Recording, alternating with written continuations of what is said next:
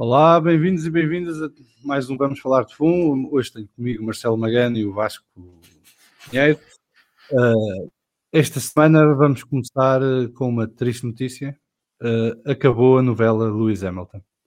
Lewis Hamilton renovou o seu contrato por mais uma temporada com a Mercedes, um contrato que também contempla a criação de uma fundação de apoio à diversidade no desporto automóvel e que põe assim um ponto final à discussão sobre se Lewis Hamilton estará no arranque desta nova temporada de Fórmula 1 ao serviço da Mercedes AMG.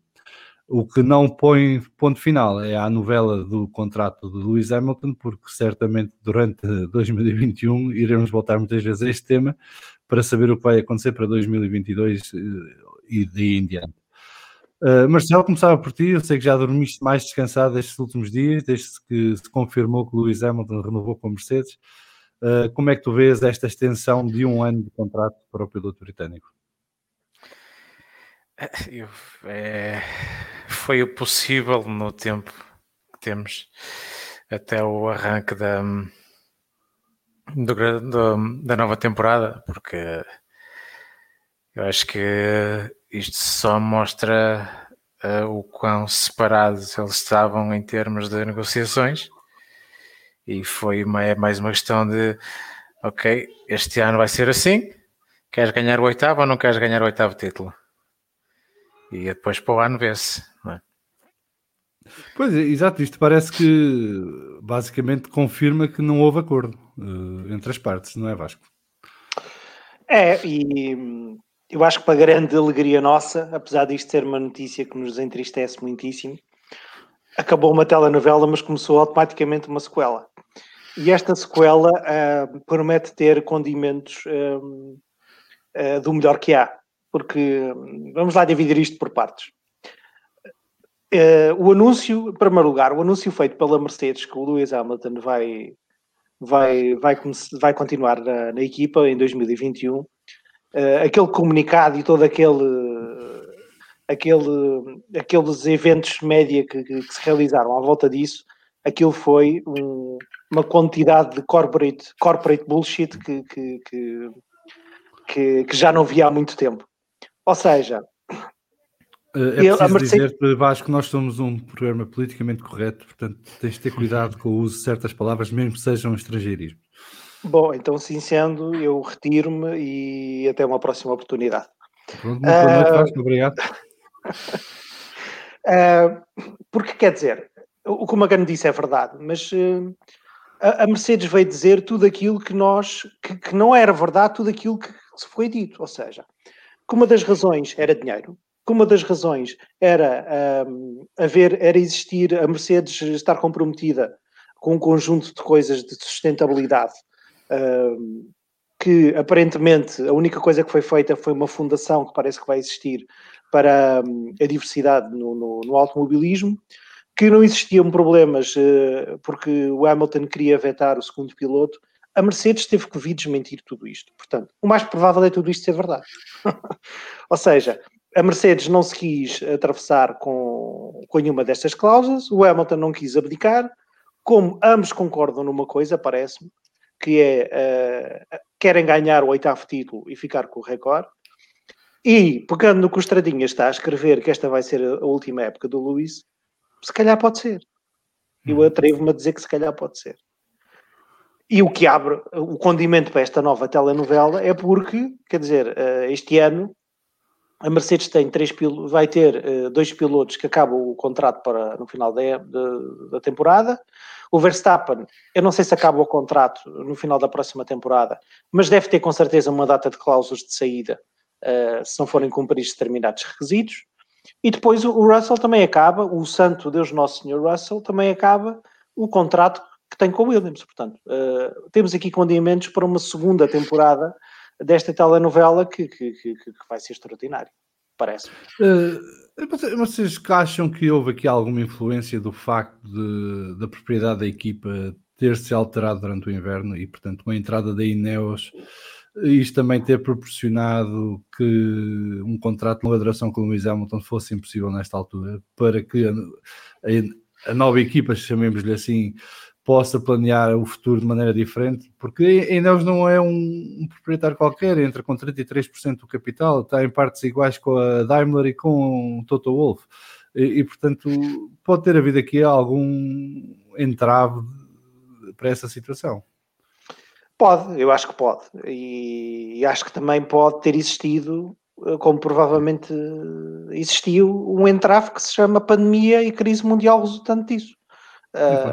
E já para não falar dos custos, é que mesmo não existindo pandemia, todos os construtores automóveis estão sob um stress gigante de eletrificação, e isto é algo que é falado há muito tempo, e os custos que isso acarreta. E quer dizer, com tudo isto, é natural que existam constrangimentos.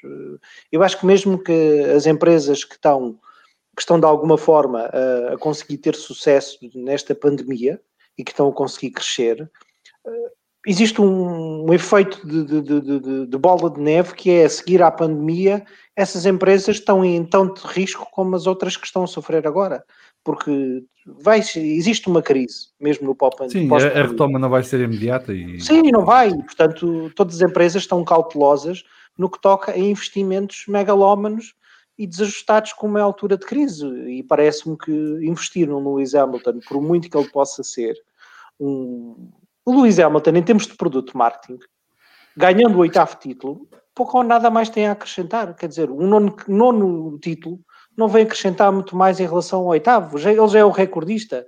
Para alguém bater este recorde, vai ter que pedalar muito. Portanto, em termos de produto de marketing, também deixa de ser atrativo. Passa a ser mais interessante, se calhar, apostar num Verstappen, ou num Leclerc, ou até num George Russell. Mas esperemos que isto... Eu concordo, pegando no que o Estradinha já disse, não me admirava que isto fosse a última época do Lewis.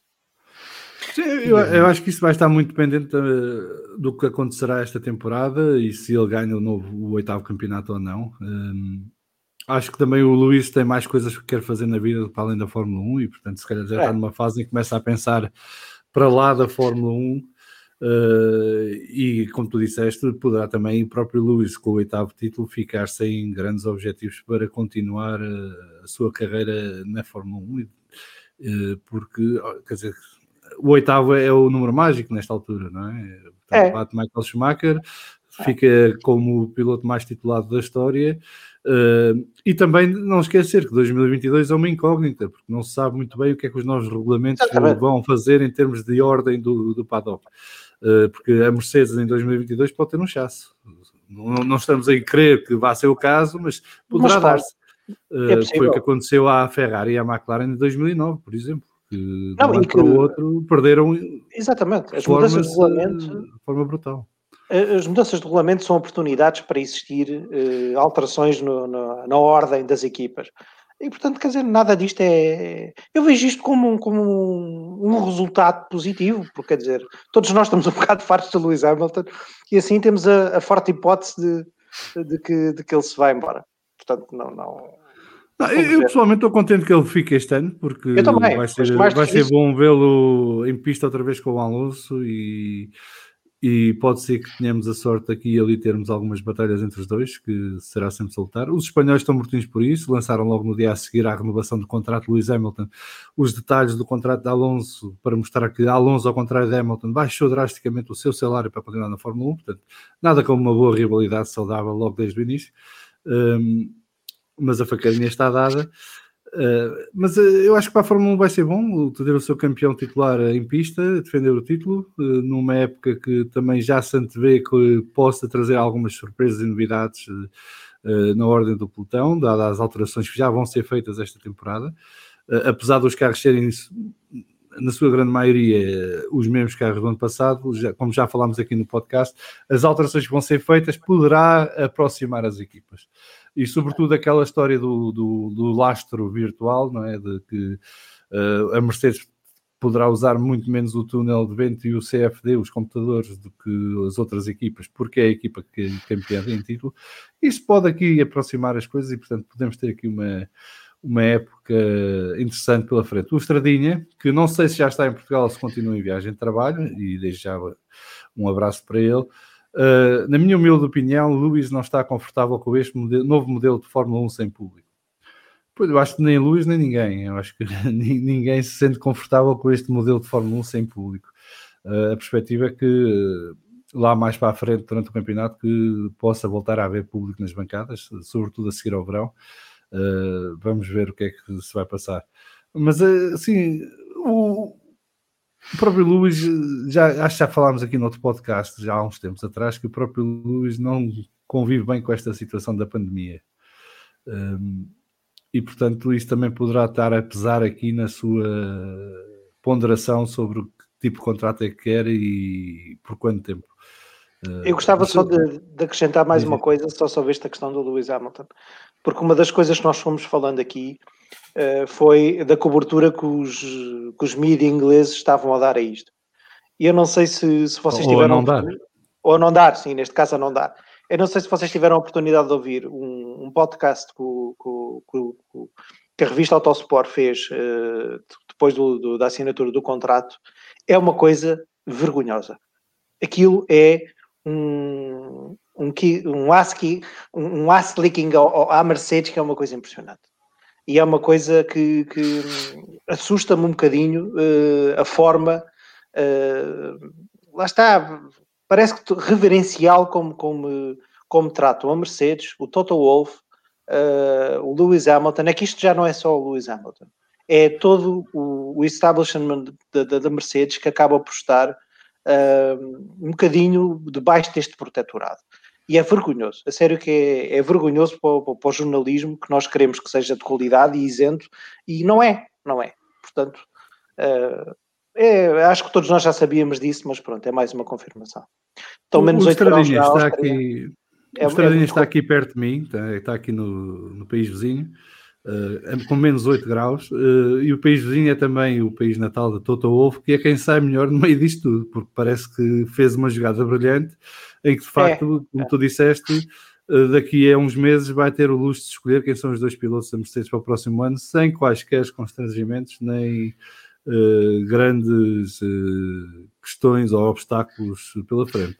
Eu pessoalmente só de acrescentar que estão a entrar os regulamentos, os salary caps aos pilotos. O que... Sim, isso começou-se a falar o ano passado, que não sei até que ponto é que se vai efetivar, porque havia quem já defendesse que o salário dos pilotos devesse estar incluído no cost cap da equipa, portanto, das equipas, sim. O que seria dramático, porque as equipas seriam confrontadas com uma decisão muito difícil de manter um piloto estrela ou investir no carro, e acho que essa também era a ideia por trás da proposta, e também baixar os salários dos pilotos, porque de facto já começamos a ter vários pilotos nas casas das dezenas de milhões de euros por ano. Isto já sem pandemia começava a ser incomportável, então com a pandemia ainda mais incomportável se tornou. Mas eu passava para o próximo tema da conversa de hoje, um tema que surgiu hoje à tarde, assim de repente, vindo do nada. O site motorsport.com e outros sites de notícias especializadas avançaram que o Grande Prémio de Portugal vai efetivamente realizar-se no dia 2 de maio. E que essa confirmação será anunciada às equipas amanhã. Amanhã as equipas vão ter uma reunião para aprovar uma série de coisas, entre elas a história das Sprint Races, que já lá vamos a seguir, mas então que o Grande Prémio de Portugal se iria realizar. Não sabemos grandes detalhes das coisas. A senhora Presidente da Câmara Municipal de Portimão já falou a algumas rádios hoje à tarde, a dar a entender que sim, e que seria tudo feito dentro das condições ideais ou necessárias para se realizar um evento desta dimensão no período em que estamos a viver de pandemia. Não se sabe se vai ter público, se não vai, mas à partida aquilo que nós sempre defendemos, que é que se realizasse o Grande Prémio, vai acontecer, e isso obrigatoriamente é bom para Portugal. É muito bom para Portugal. Eu acho que para esta é uma notícia que muito provavelmente não acredito que o Grande Prémio vá ter público, sinceramente. Tendo em conta a situação em que nós estamos e depois do que se passou no Grande Prémio de Portugal do ano passado, não acredito que vá ter público. Mas mesmo não tendo público, e pegando um bocadinho numa outra notícia que saiu esta semana, em que mostrou que Portugal foi o Grande Prémio de Portugal foi o segundo mais visto Também já lá vamos. Pois já lá vamos, mas eu acho que é impossível dissociar uma coisa da outra. O turismo de Portugal, quando viu essa notícia, deve ter ficado com os olhos em bico. Assinou o contrato. Pois, acho que é impossível dissociar isso.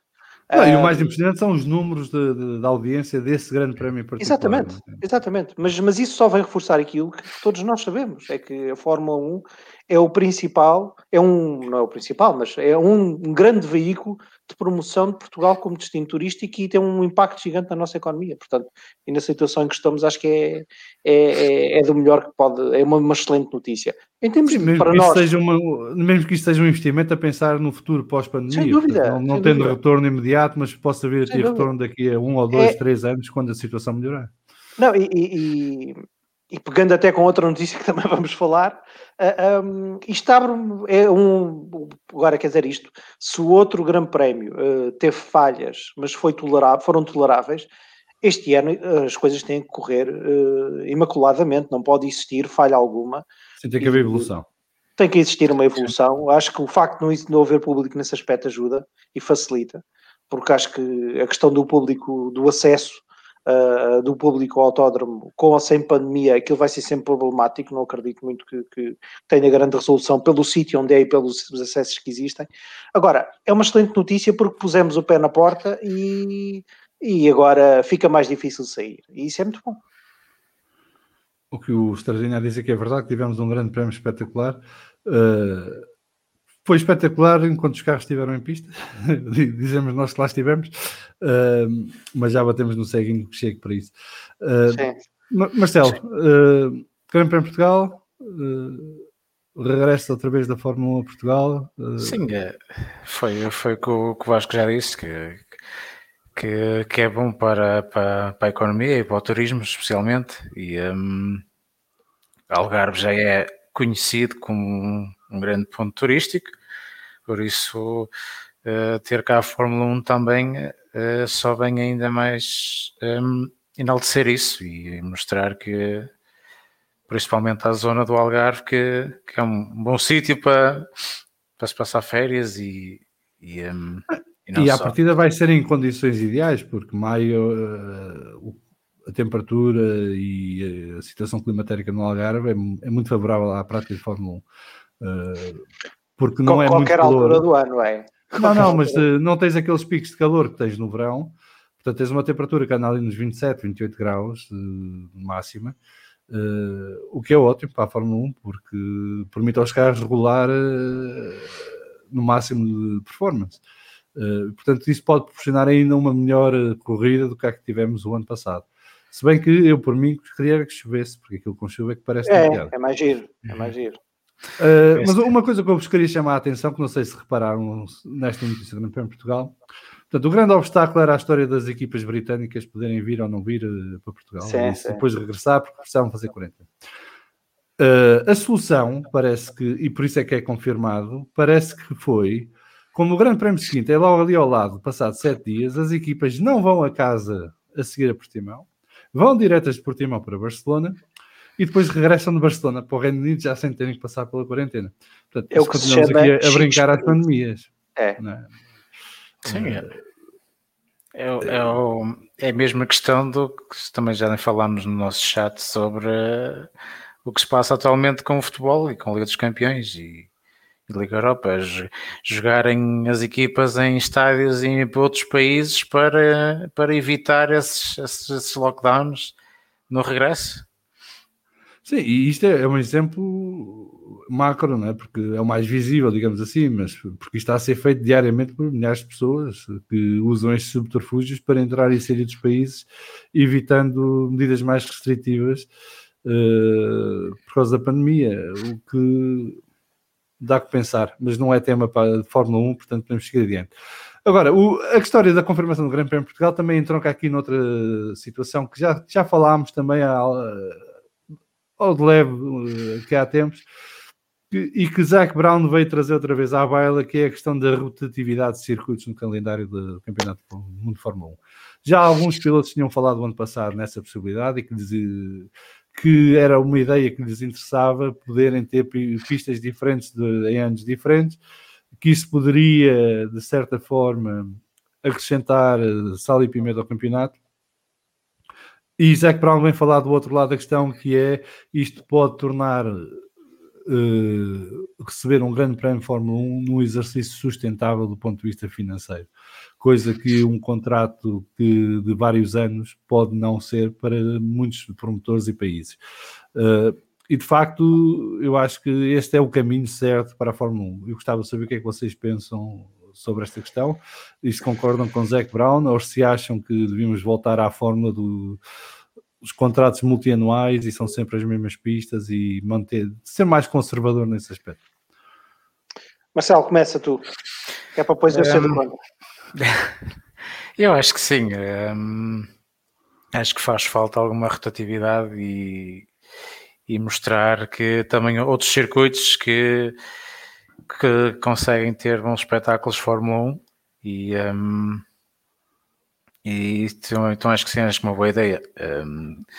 Como ele fala, existem vários mercados e inevitavelmente alguns irão ser fixos pelo seu valor que trazem, mas sim, eu acho que há a possibilidade de haver alguns eventos em que pode haver alguma rotatividade de circuitos e trazer outro espetáculo à Fórmula 1. Vasco, contraria lá o Marcelo, só chegou. Mas tenho mesmo que contrariar, porque eu aprecio a ideia da rotatividade. Agora depende do que é que seja fixo. Porque se o que for fixo for Abu Dhabi, Rússia e Azerbaijão, e as rotatividades for Monza, Spa ou Silverstone, que não vão ser, mas pronto, ou Interlagos, ou Estados Unidos, já acho mal. Porque, embora eu acho que é isso que vai acontecer, não é? Porque eu acho que existe um conjunto de corridas no calendário que são tremendos pincéis. No topo da minha... para mim é a Rússia. Acho que a Rússia é o pior grande prémio. O que desculpa? Ia-te bater se não fosse. Não, é a Rússia. A Rússia para mim é realmente... O Castro é que, se nos ouve, fica já triste connosco. Mas é para ver se o Castro cá vem. É para ver se o Castro cá vem. Castro, a Rússia é a pior prova do campeonato. E felizmente a única sorte que a Rússia tem, que é para ver, esta é para o Varela, Olha, perdemos-te. O teu microfone desligou-se porque e agora? O Varela é assim, influi logo. Estava a juntar o Schumacher a isto, mas pronto, adiante. Agora, acho que isto é um perigo, porque podemos ter um campeonato péssimo, com circuitos que tanto podem dar boas corridas, como podem dar más corridas. Portanto, eu, por acaso, acho que não há esse risco. Eu acho que não há esse risco. E vou dizer porquê. Porque, informalmente, isto estamos a passar o comentário do Estradinho, né, que são cifrões seguidos da palavra. Eu sei, Carlos. Há uma espécie de um entendimento tácito por parte da Liberty e da FIA de que há joias da coroa no calendário.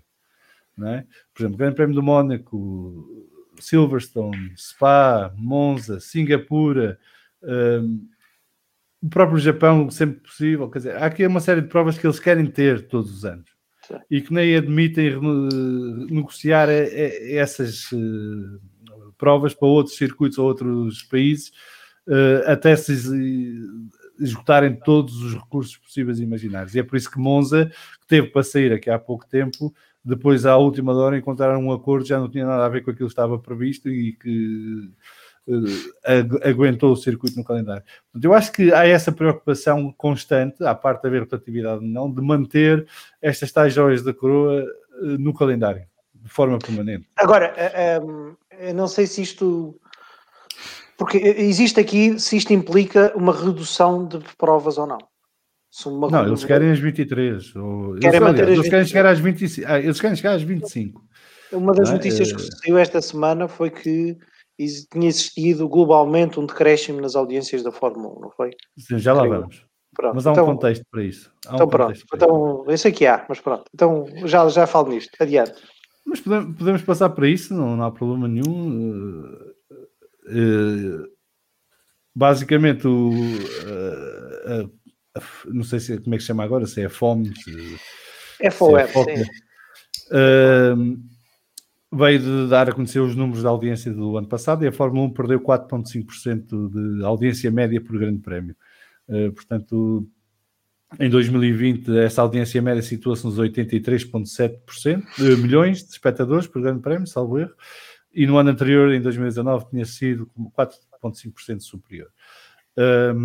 Eles justificam isso com o facto de a grande maioria das provas serem desreguladas na Europa, e fora da Europa só houve os grandes prémios no Golfo, os dois do Bahrein e o de Abu Dhabi. E que isso implicou que em outros pontos do planeta, nomeadamente da Ásia e na América do Norte, que os grandes prémios fossem a horas que são complicadas para as pessoas seguirem em direto. E é verdade.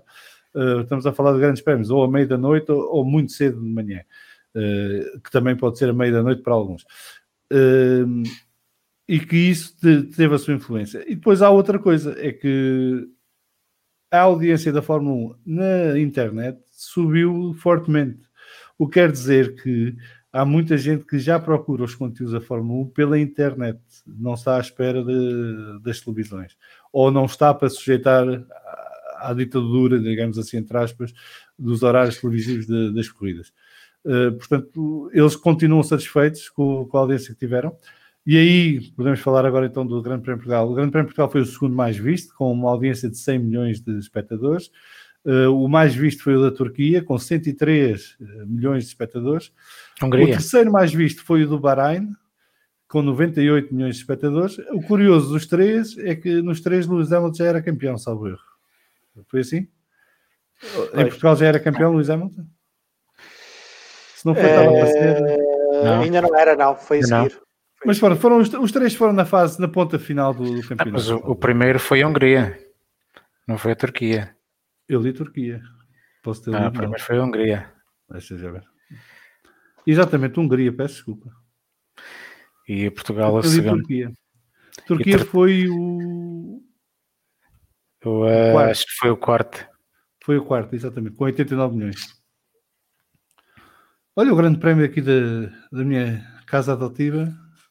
Foi mais visto, nem sabia. Pensava que tinha sido a Turquia.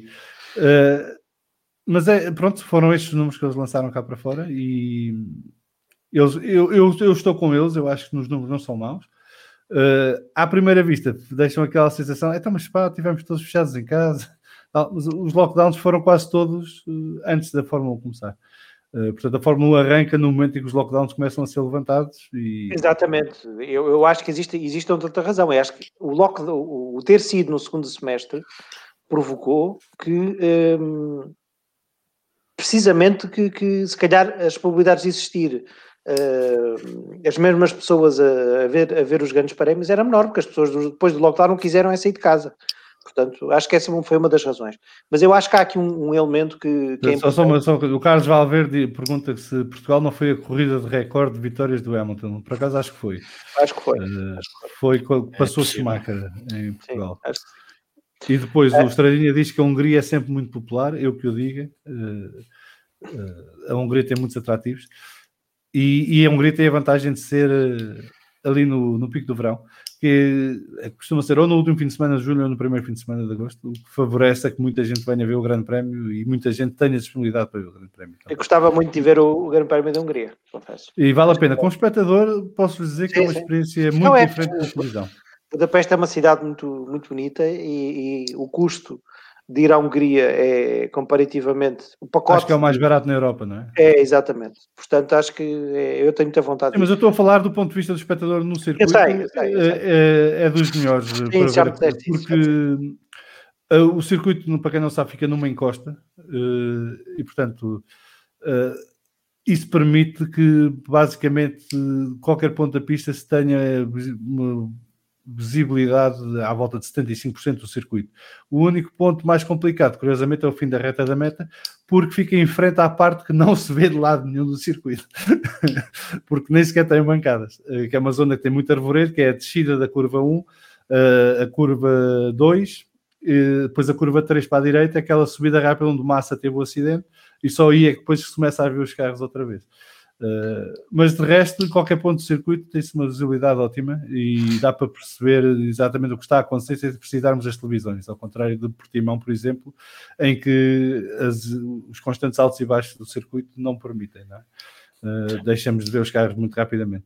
Na Hungria não, dá para seguir a corrida basicamente a olho nu, de vários pontos do circuito. E o bilhete da geral permite fazer toda a parte do circuito que está aberta ao público.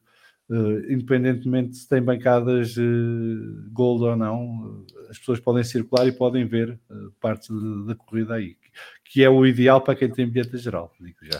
É começar a corrida numa ponta do circuito e ir andando e ver os carros a passar em vários pontos distintos, que é sempre espetacular.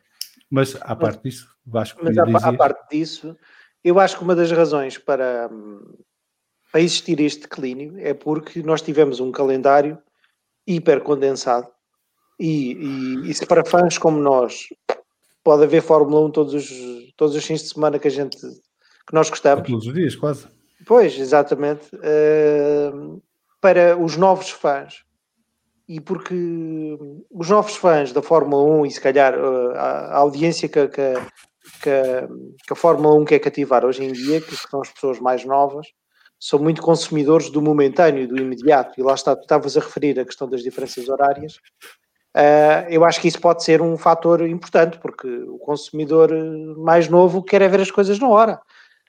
Se não vê, não sei se é maluco como nós, que vai ver as coisas depois em streaming mais tarde ou nas gravações. Portanto, eu acho que um dos riscos de se aumentar muito o campeonato para as novas audiências é a fadiga. E isso é um risco que existe. Eu acho que, porque estas novas audiências que existem na Fórmula 1, tanto podem ficar interessados muito rapidamente, mas também podem muito rapidamente perder o interesse. Portanto, eu diria que a Fórmula 1, historicamente, eu diria que os fãs que veem todos os grandes prémios, ou que veem 75% dos grandes prémios ou mais, devem ser menos de 40% das audiências normais de cada grande prémio. Pois não sei. Eu acho que cada grande prémio tem a sua própria audiência, consoante o circuito que for, o local onde esse circuito é, a situação do campeonato, tudo mais. Eu acho que eu acho que o grosso dos fãs da Fórmula 1 é um fã, digamos assim, casual. Que vê Fórmula 1 se estiver a dar, mas que não faz o esforço para procurar Fórmula 1 porque sabe que vai haver. E se faz esse esforço é em momentos pontuais, porque ou é no país deles, ou algo que está a passar no campeonato desperta a atenção, ou é uma pista que tradicionalmente proporciona boas corridas, coisas do género. Eu, por exemplo, o meu pai tem um hábito de ver Fórmula 1 da seguinte maneira: vê as largadas e depois vai dormir. E portanto, eu acho que há muita gente que segue a Fórmula 1 dessa forma mais soft, digamos assim. Nós, os hardcores, vemos tudo e se formos 40% da audiência, já me surpreende. Sim, eu sei, eu tenho perfeita noção disso. Acrescentar ao que disseste há bocadinho das audiências, de ano, como eles dizem também na notícia, o aumento de ano para ano nas redes sociais, seja Facebook, Twitter, Instagram e por aí fora, foi o desporto que mais aumentou. Teve um aumento de 99%. Sim, também não é difícil porque foi dos últimos a chegar às redes digitais, não é? Portanto, vai ter um crescimento exponencial muito forte nesta fase, porque enquanto houve Bernie Ecclestone, a Fórmula 1 praticamente não existia em termos de redes sociais. A Liberty é que veio trazer este novo elemento finalmente à Fórmula 1. E aí é onde estão os tais novos fãs, não é? Ou pelo menos os fãs mais novos, digamos assim. Que seguem e consomem Fórmula 1 mais pela internet, pelo que vê nas redes sociais, pelo YouTube, pelo Twitch, seguindo streamers e os jogos, do que propriamente sentarem-se 2 horas a ver uma corrida de Fórmula 1 ao domingo à tarde. Até porque aos domingos à tarde tem outras coisas para fazer. Mas eu acho que para a Fórmula 1 em geral é ótimo criar esta variedade de plataformas onde os fãs possam interagir com o produto. E portanto eu espero que eles ainda diversifiquem mais isso daqui para a frente para permitir chegar a mais gente a Fórmula 1 num formato que seja condizente com os gostos de cada um, porque eu percebo que as gerações mais novas não estejam para estar sentadas em frente à televisão para ver Fórmula 1 ao domingo à tarde, entre as 3 e as 5, ou entre as 2 e as 4, dependendo se estão aí ou estão fora do país. Acho que a Fórmula 1 tem que se disponibilizar e ser flexível e fornecer a esses fãs outras alternativas para consumirem o produto de Fórmula 1. Nós até crescemos com a ditadura do produto de Fórmula 1 ser àquela hora, ao domingo à tarde, não sei o quê, e na altura nem sequer dava para ver a repetição da corrida, não é? Tínhamos que esperar pelo resumo à meia-noite no fim do domingo desportivo ou qualquer outro programa desportivo que nos permitisse ver depois os melhores momentos, mas rever a corrida e na sua totalidade era quase impossível.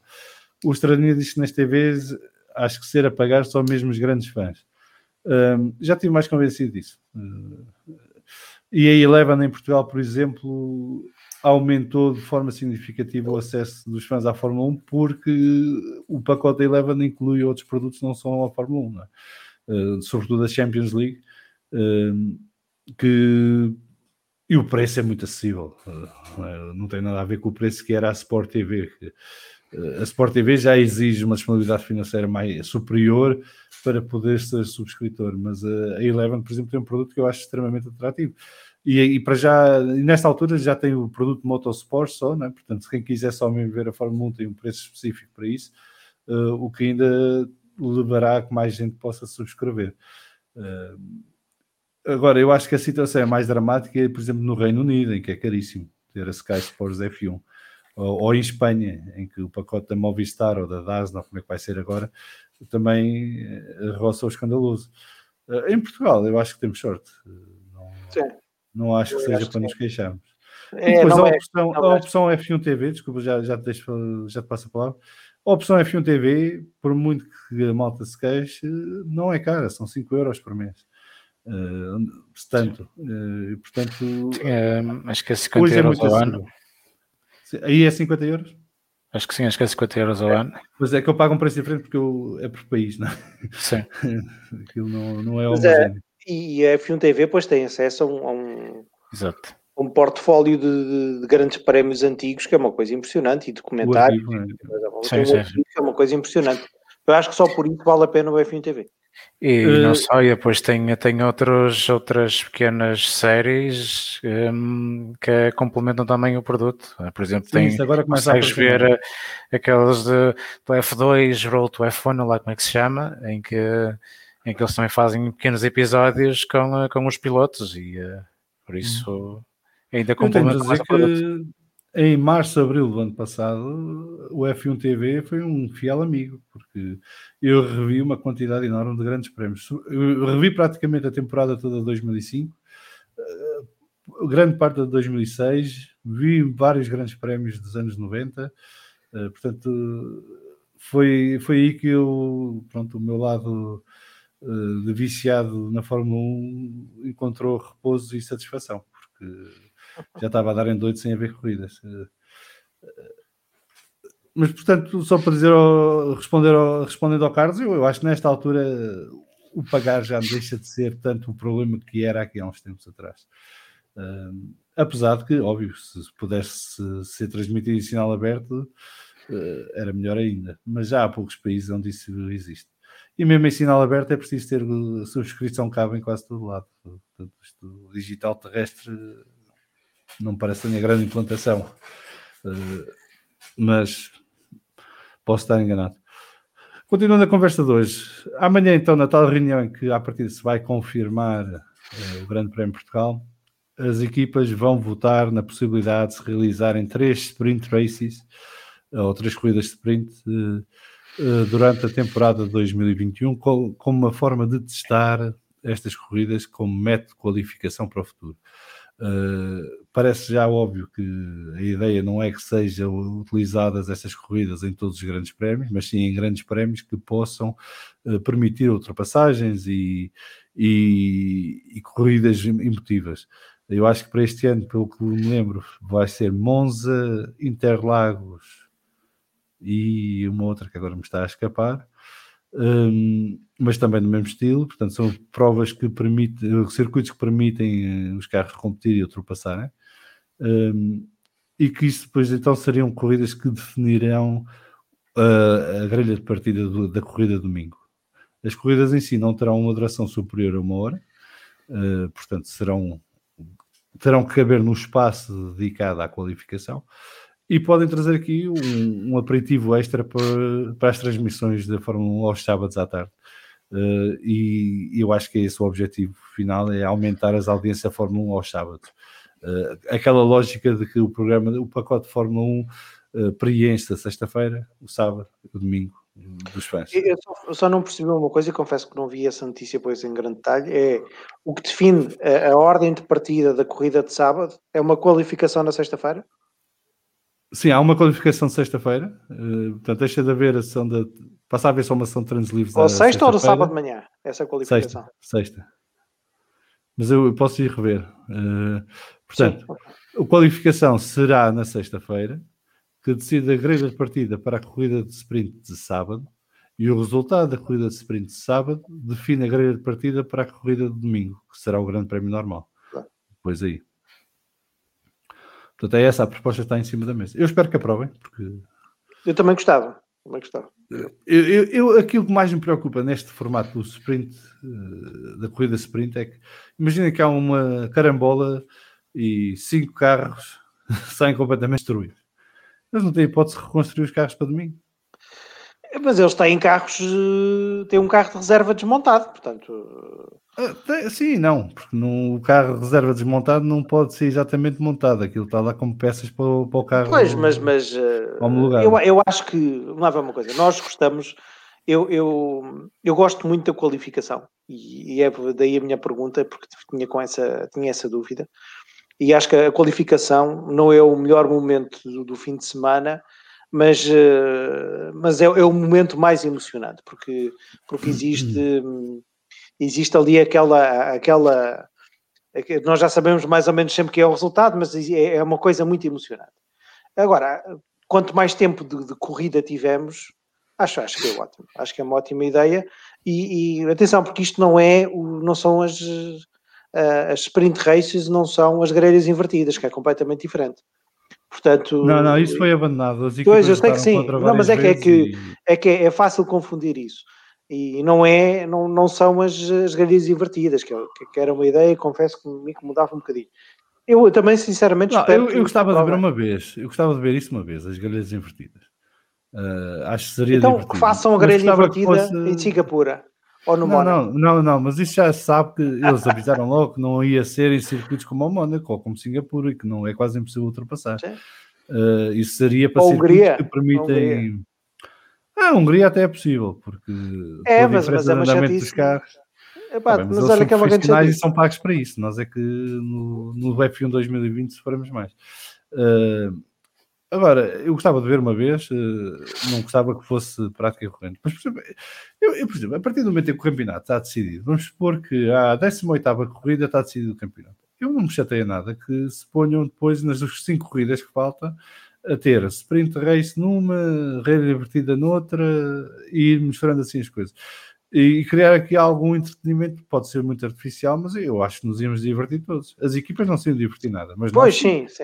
Olha, por exemplo, a Abu Dhabi à chuva. Põem lá os chuveiros e... Olha, isso olhar a pista e pôs a fazer o último grande prémio do ano à chuva.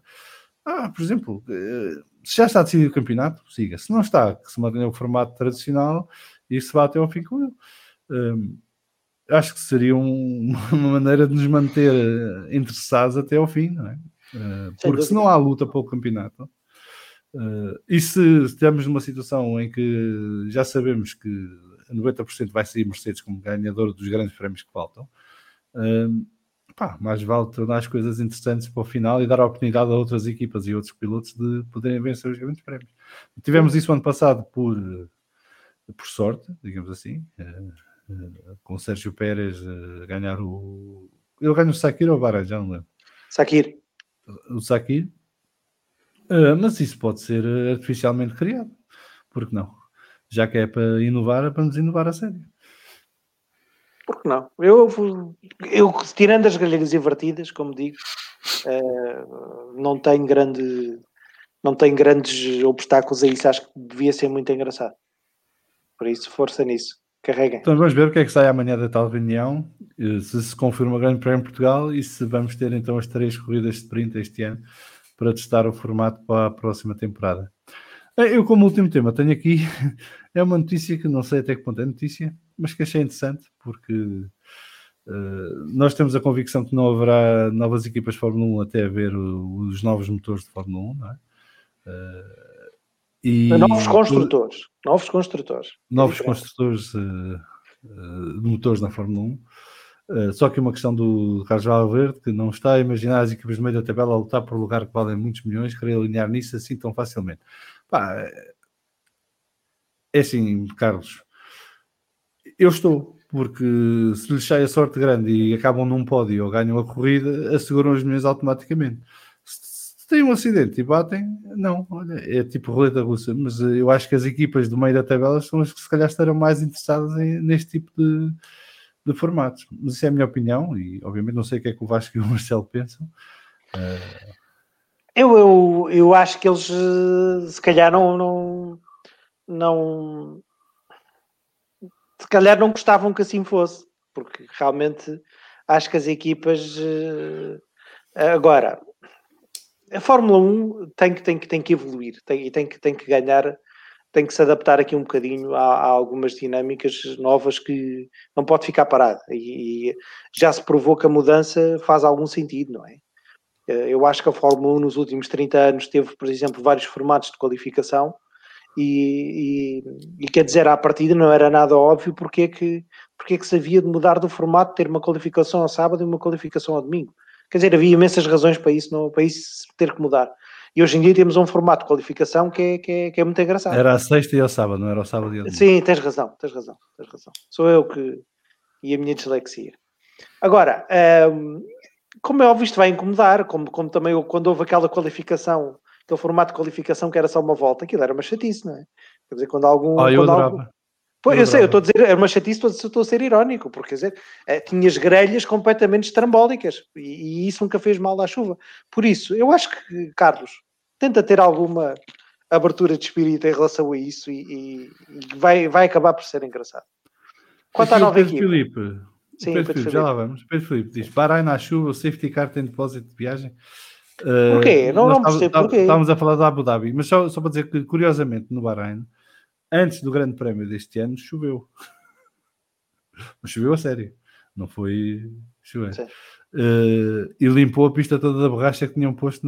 Acho que choveu no sábado de manhã e limpou a pista toda da borracha que tinham posto na sexta-feira. Foi uma coisa assim. E às vezes acontece chover no Bahrein. Agora, assim, por exemplo, uma corrida à chuva, digamos assim, artificial no Bahrein ou em Abu Dhabi, não teria aquelas consequências que chuva tradicional teria, porque está muito calor. E, portanto, mesmo com os chuveiros, a pista iria estar ali úmida, não ia estar molhada, digamos assim, porque aquilo tem tendência a evaporar muito rapidamente. E, portanto, podia tornar o circuito mais...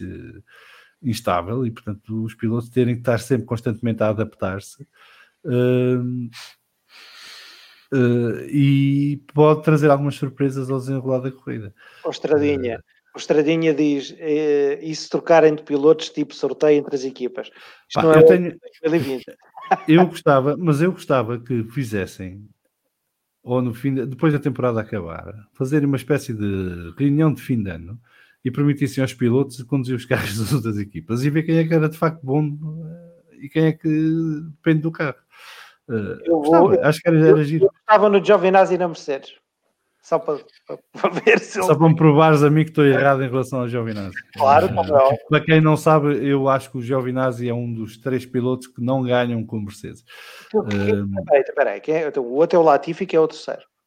O terceiro não digo o nome.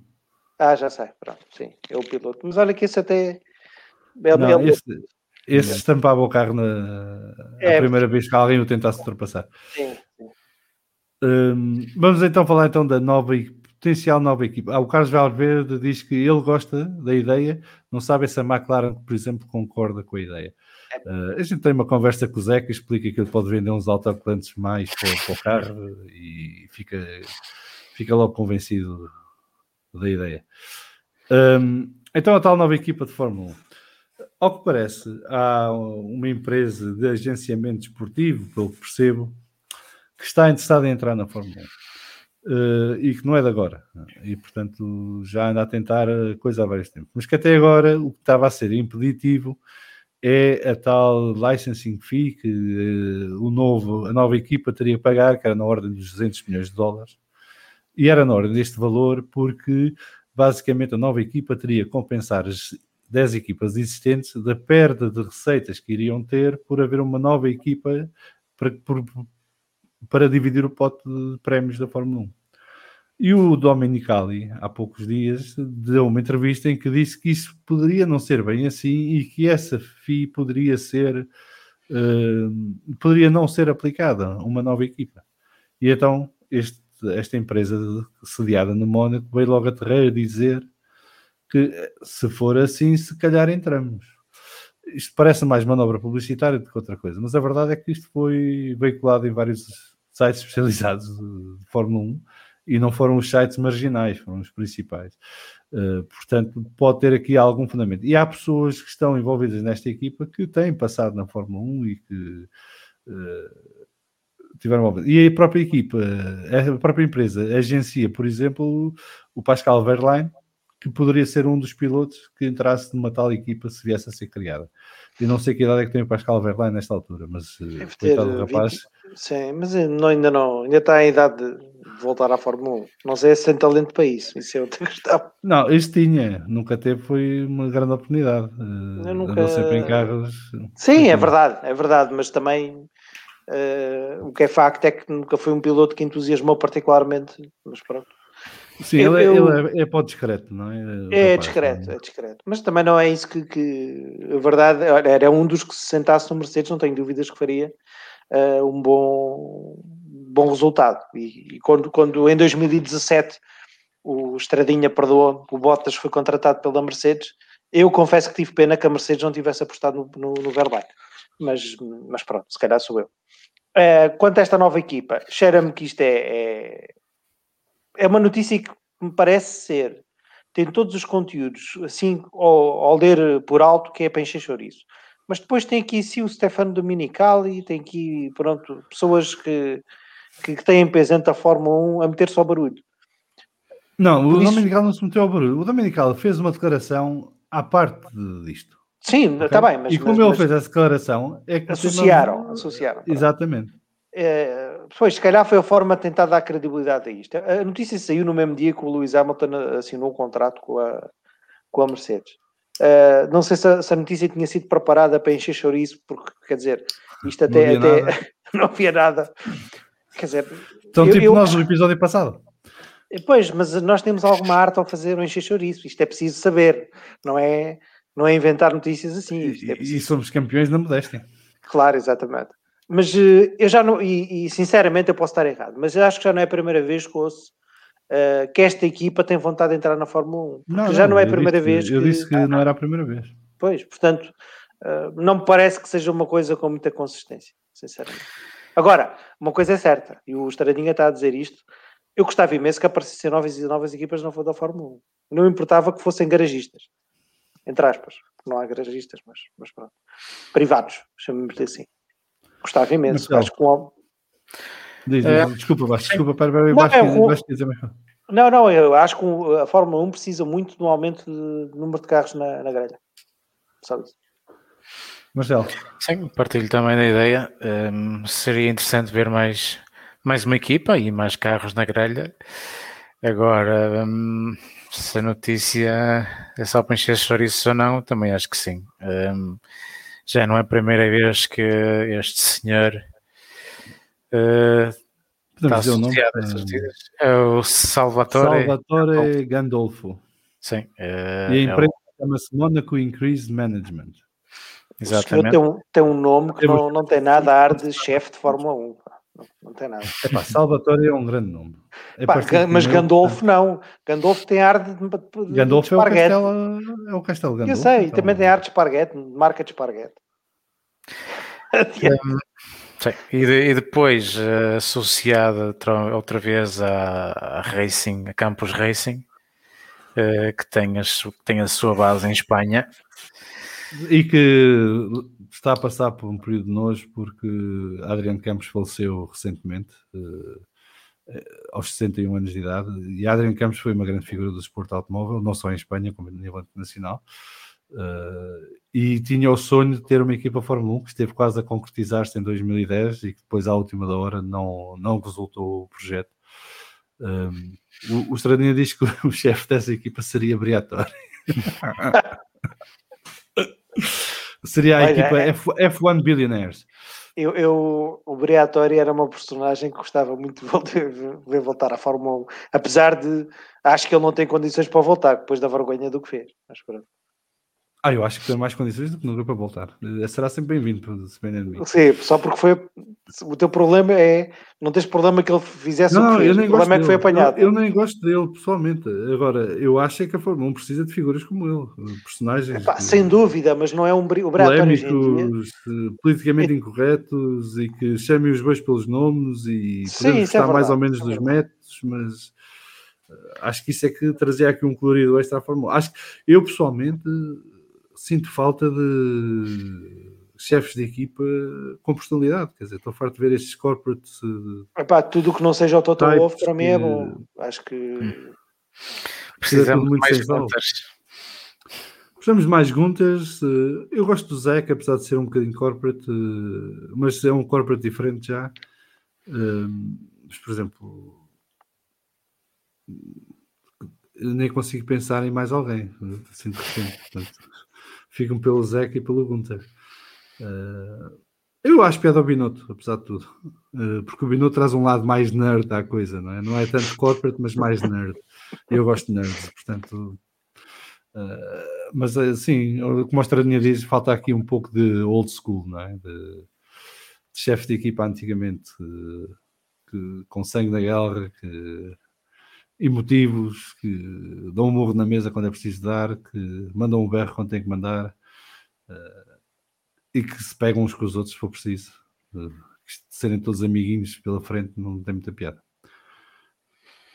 Muito bem, não tendo mais nenhum tema aqui para hoje, não sei se querem continuar a falar da Mónaco, de Mónaco F1.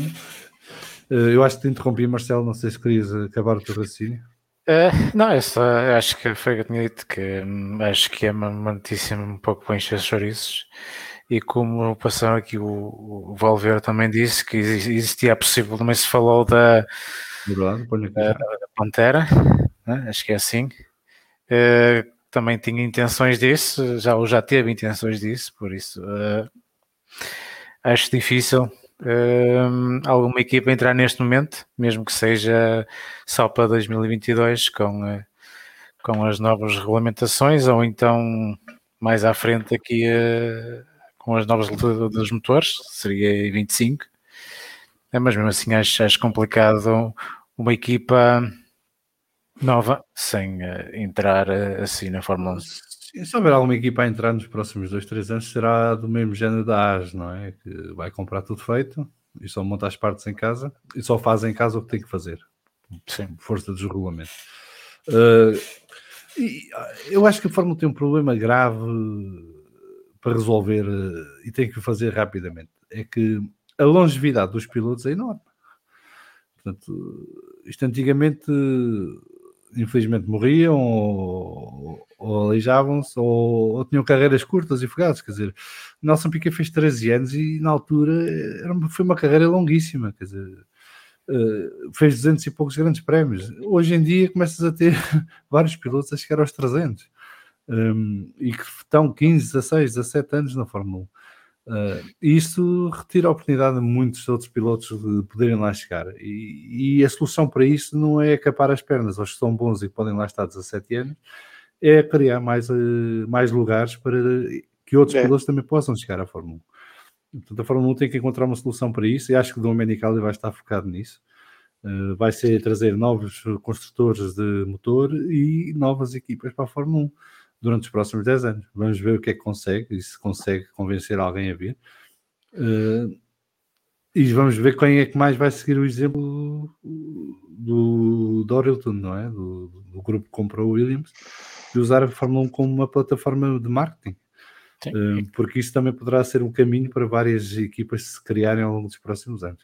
É algo que vamos seguindo com atenção e vamos ver o que é que... Exatamente, como a Red Bull já faz há muitos anos, com 2 equipas. Sim. Vamos ver, vamos seguindo com atenção estes temas. Não há muito para monitorizar esta semana. As coisas estão-se a resolver. Continuamos à espera de saber como é que a Red Bull vai resolver o problema dos motores. E o calendário, os testes pré começam-se a aproximar, já falta um mês. Portanto, daqui a um mês já teremos carros a rodar em pista, se tudo correr bem. Para a semana temos a apresentação do McLaren. Portanto, daqui a uma semana Dia já 15. já vamos estar a discutir se gostamos do cor de laranja estérico do novo McLaren. Papaya. Eu aqui tenho que prestar um tributo ao podcast Bandeira Amarela, porque no Twitter fez um tweet em que dizia: bem, depois da surpresa de Lewis Hamilton na Mercedes, só falta a Ferrari ter a apresentar um carro vermelho. Portanto, não estou à espera de grandes novidades nesta frente. Estou curioso para ver o Alpine. A McLaren poderá ter aqui alguma coisa. O Carlos Álvares pergunta: será que finalmente a Volkswagen entra na brincadeira? A Volkswagen ainda está a tentar sair do Dieselgate e portanto ainda vai continuar a investir no lado elétrico da coisa e no hidrogênio e outras coisas para ver se a gente se esquece do Dieselgate. Depois lá mais para a frente talvez a Audi se meta nisto pela mão do Domenicali, quem sabe. Ou a Porsche. Gostava muito de ver a Porsche. Gostava de muito ver a Porsche na Fórmula 1. Acho volta à Fórmula 1. Sim. Se fosse com uma parceria com a TAG, então ainda era mais mítico. Sim. Que era o regresso do TAG Porsche. Muito bem, ficamos por aqui hoje. Obrigado a todos os que nos veem e ouvem. E obrigado, Vasco, e obrigado, Marcelo. Obrigado, um abraço a todos. Nós, se tudo correr bem, voltaremos daqui a uma semana para mais um Vamos Falar de Fundo. Isto, entretanto, não houver aqui nenhuma surpresa pelo caminho. Não estou a contar com isso. A surpresa haverá mais lá para a frente, mas nunca se sabe. Boa semana a todos. Já falta pouco para haver Fórmula 1 outra vez. Já só temos que contar as semanas, são 4 semanas e 3 dias para começar os testes de inverno, e esperemos que esses testes de inverno tenham transmissão televisiva, porque isso seria muito bom, especialmente nesta altura em que estamos todos em casa de qualquer maneira. Vasco, Marcelo, abraço, até à próxima. Um abraço, até para a semana. Tenham um resto. Oi? Isto está...